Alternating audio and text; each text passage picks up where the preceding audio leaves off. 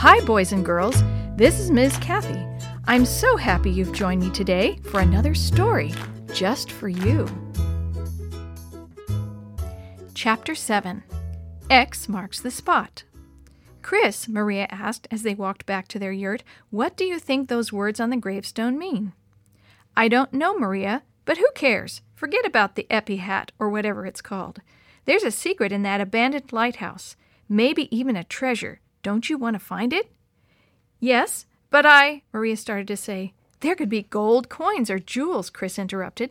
Maybe Charles Perkins found a pirate's treasure washed up on shore.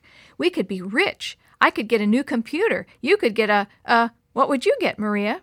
I don't know, Maria said, and it's crazy to even talk about it. Crazy? Why? Chris sputtered.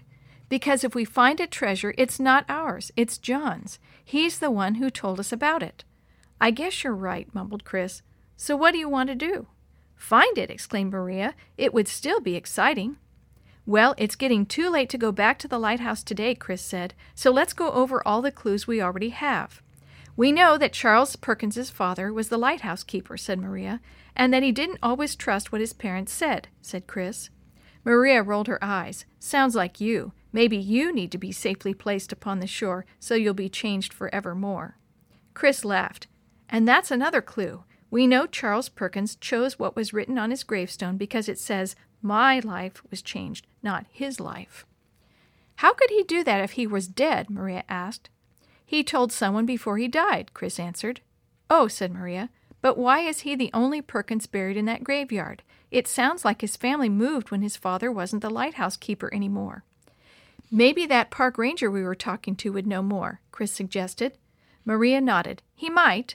Dad called us just as he was saying something about Mr. Perkins, remember?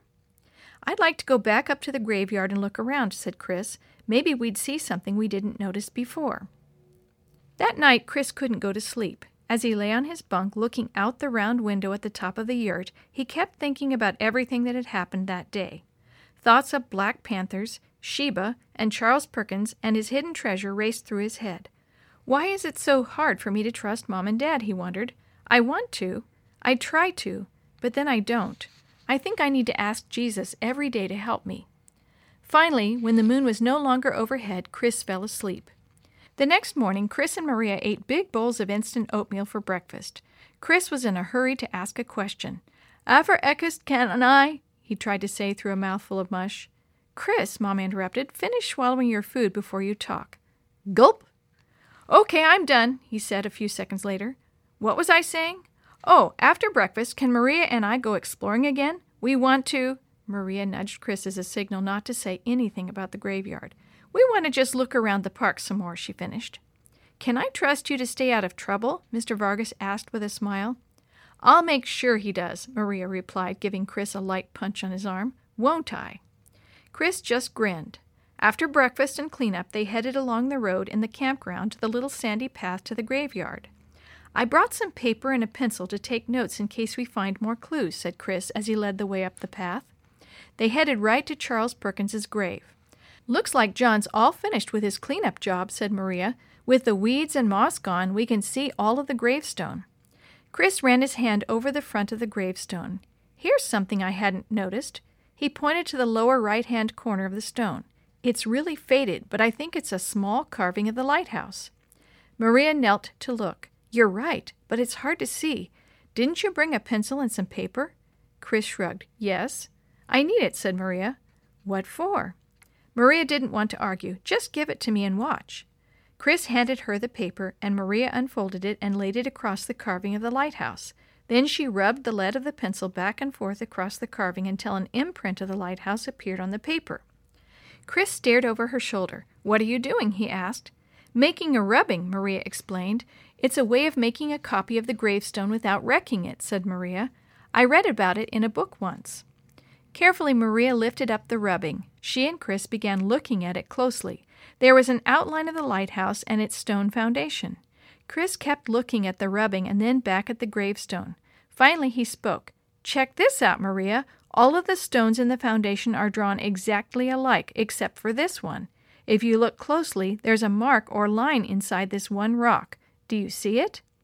Maria stared at the rubbing. Then she ran her finger over the carving on the gravestone. Suddenly she exclaimed, "That's not just a mark, it's an X." Chris's eyes got big. "X marks the spot where the treasure is. Let's go to the lighthouse." He was running before he finished talking. Maria was right behind him. The story you've heard today is a chapter of the Shoebox Kids, Book 12, Mystery of the Abandoned Lighthouse, written by Suzanne Grant Perdue and Grant Perdue, edited and created by Jerry D. Thomas, and used with permission from the Pacific Press Publishing Association. If you're interested in any other books published by the Seventh-day Adventist Church, please visit AdventistBookCenter.com or call 1-800-765-6955.